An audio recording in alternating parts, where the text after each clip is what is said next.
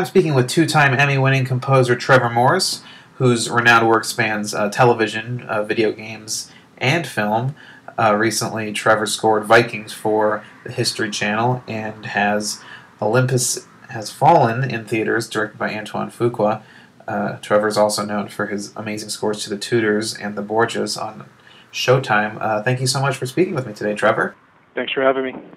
So I guess let's start with Vikings. I was so excited when I heard you were doing the series, since it kind of places you in another part of history. It seems you're like this go-to guy for. You're becoming an expert with with these historical dramas, and you always add something fresh and new in your signature voice every time. So when you approach a series like, be it Vikings or the Borgias or the Tudors, how do you determine the soundscape of that world and what the music should sound like?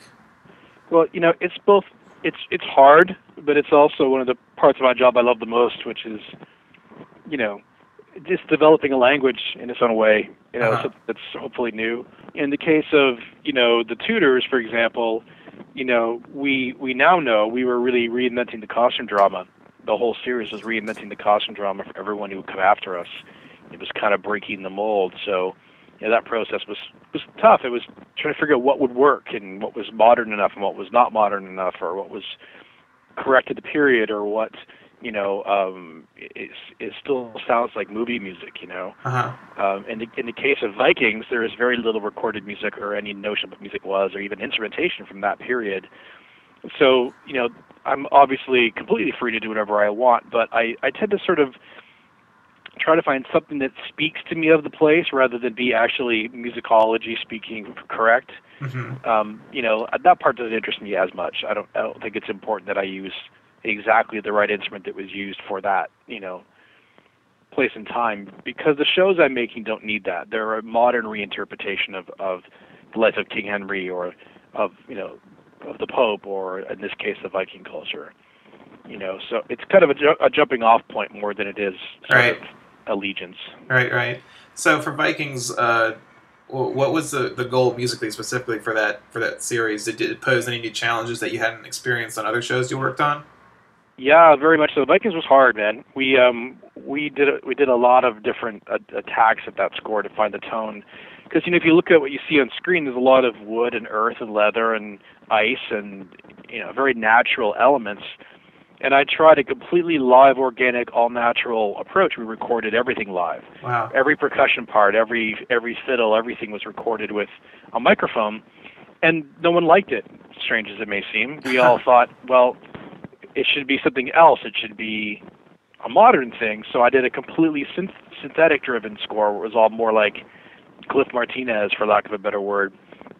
I didn't like that either, so we whittled our way down to the I guess the right combination of things.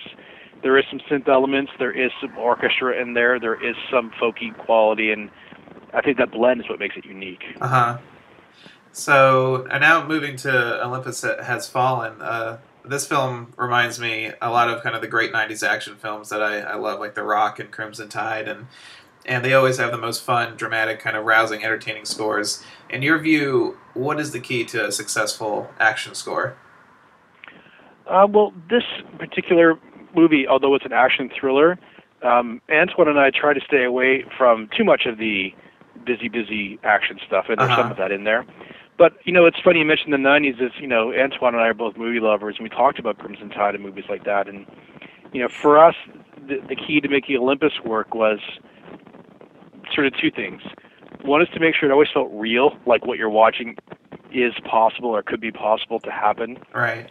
At the same time, support the emotion. There's actually a lot of emotion in this movie, considering that it's, I guess, a quote-unquote popcorn movie. But, we go through a lot of different emotional changes, and the music sort of tracks alongside that to help keep the audience engaged in the story, really. Mm-hmm. And working with Antoine Fuqua, I've heard he's a very musically inclined director. What did he communicate to you when you first met about the project, and and how did you kind of use him in your process? He's very musically inclined, which is a tremendous gift as a composer, to have someone who is so in tune with music. He loves music. He's a music fan. He loves movie music. So we were already in a great place. Mm-hmm. You know, he had a temp score that was in place. It had some parts that were kind of a good guide, but most of it was not. And he just talked a lot about how he wanted to make sure that we felt, you know, the most amount of emotion, whatever that emotion is, if it's tension or terror or dismay or a tender emotional moment or proud to be American, whatever we're feeling, he kept saying, make me feel the most of that emotion that we can. Uh-huh. Which is great because action music is there to drive propulsion, which is very important in a movie like this, but the heart and soul of the movie is the emotional journey. And Antoine was really important in helping guide me there. Right. And how do you, and was finding that I mean, how do you I feel like with a movie like this, the pacing is and the kind of approach is very essential. How do you kind of find that balance of emotion and adrenaline in that score? Well, you know, I told Antoine what I wanted to do. My aspiration for the score was to have an unapologetically old school element, which is kind of the, for lack of a better term, Jerry Goldsmith kind of, you know, approach where it's big, melodic, and orchestral. Those orchestra gestures are very grand. Mm-hmm. At the same time, something very 2013, something very gritty, electronic, and subterranean without giving away the plot as to why that's needed. You know, and that's the blend that I think is the winning combo for us. Is, you know, that journey, emotional journey, is supported by the music in both its color textures. You know, right. There's a time to be wide and scoping and vista-like. There's a time to be insular and kind of in a pressure cooker. You know what I mean? Uh-huh.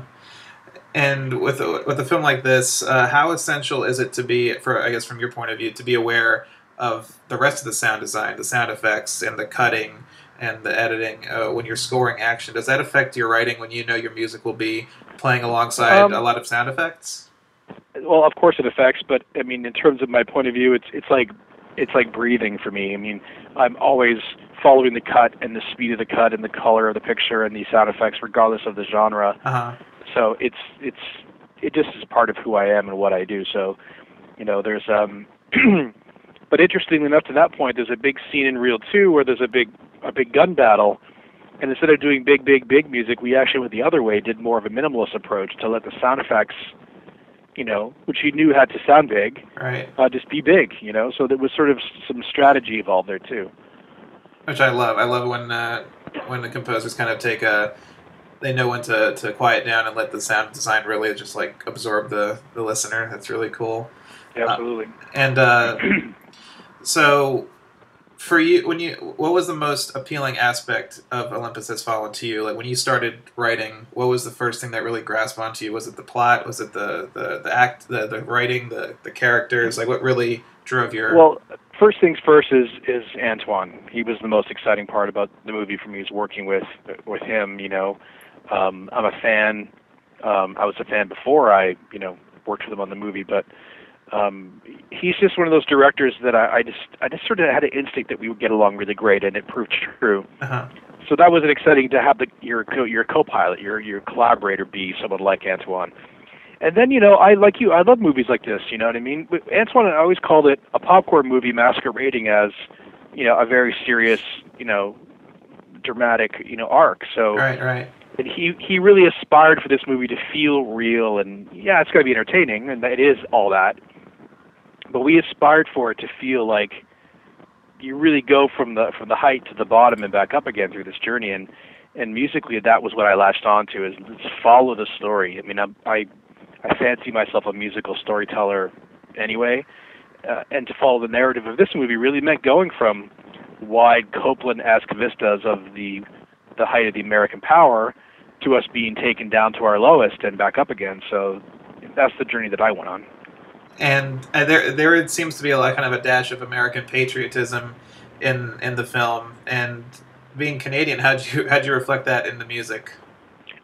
Well, I mean, obviously, you feel patriotism wherever you're from. So right. It was, you know, but I've lived in the United States for 13 years now, so I'm, you know, this is as much home as any place else too. But the idea of belonging to something, and the idea of you know, of belonging to something bigger than yourself, is a universal theme. It happens to be America in this particular movie, but it wasn't that hard to grab onto.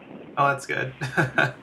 Now, I also want to touch on a great show that you composed for, which was 666 Park Avenue, which must have been so much fun for you. But unfortunately, the show got canceled, and that's part of the business. How does that feel, I guess, from your point of view and the rest of the cast and the crew, when you get that news that no one really wants to get? Like, what kind of goes through your mind when that process happens? That was a great show. I'm sorry to see it go, but it's sort of the gods of television decide that. Right, sort of yeah, yeah. But you get a show like that, it's kind of rare. The acting is fantastic. The actors are obviously iconic, and Terry O'Quinn, and the backdrop is Manhattan, and it has that kind of whole, the devil's advocate kind of, theme to it. It was a ton of fun to write, especially as a serialized show, because you get to sort of develop those themes each week and carry them over to the next thing and watch them grow. And one of the first cues over for the pilot was their I guess love theme or their relationship theme. Mm-hmm. This little simple piano motif, and it carried through literally the entire arc of the show. It was one of those themes that just worked, And that's the beauty of exploring television, that movies don't get to do that, and that's why I really enjoy television too. Yeah, yeah. And your television work is amazing. I mean, you have the two Emmys to show, so. Thank you. And so also I follow you on Twitter, and I noticed that you love to express your love of wine quite a bit. Does the wine drinking help with the score writing? It certainly helps after a tough day, doesn't it? I'm a wine lover, and there are certain things in life that I feel are all connected. Not to get too deep on the subject, but music and, say, love or relationships or food or wine or even science in a certain way.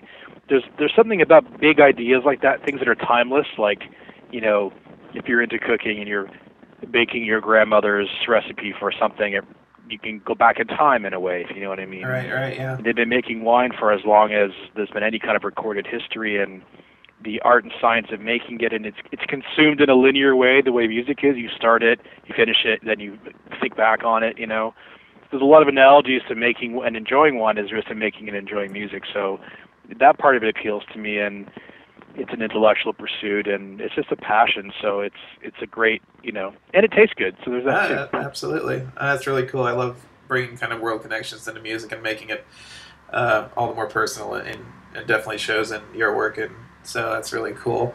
Well, to wrap up, I always like to ask composers, if you could score any film ever made with no disrespect to the original composer, which film would you choose? And in our last interview, you said Star Wars. Is that your same answer?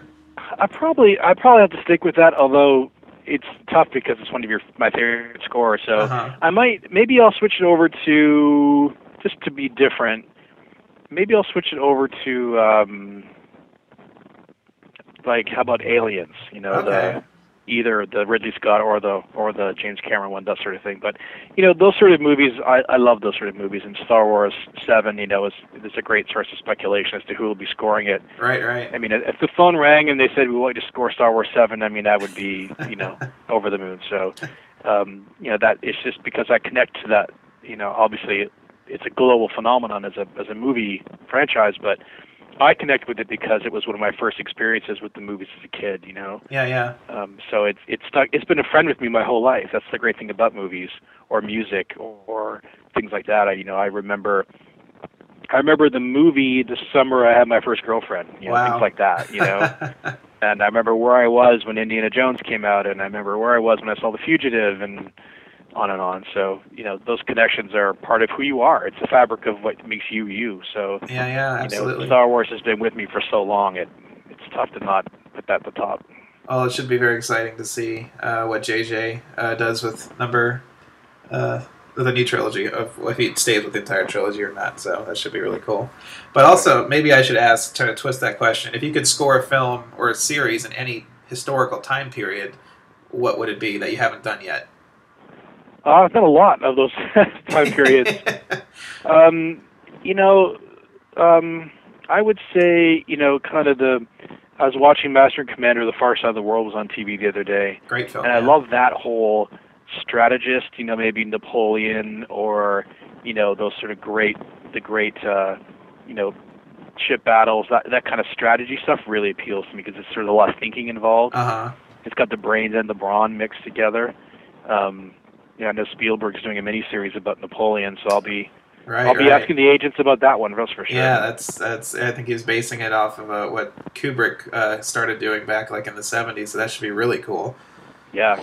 So, but Trevor, thank you so much for your time. I'm out of questions for you, but it was always a great pleasure to talk to you, and of course to listen to your music. And can't wait to see what you cooked up for Olympus Has Fallen. I haven't gotten to listen to anything yet, but I cannot wait. So, thank you so much. Thank you. My pleasure. Thanks for having me.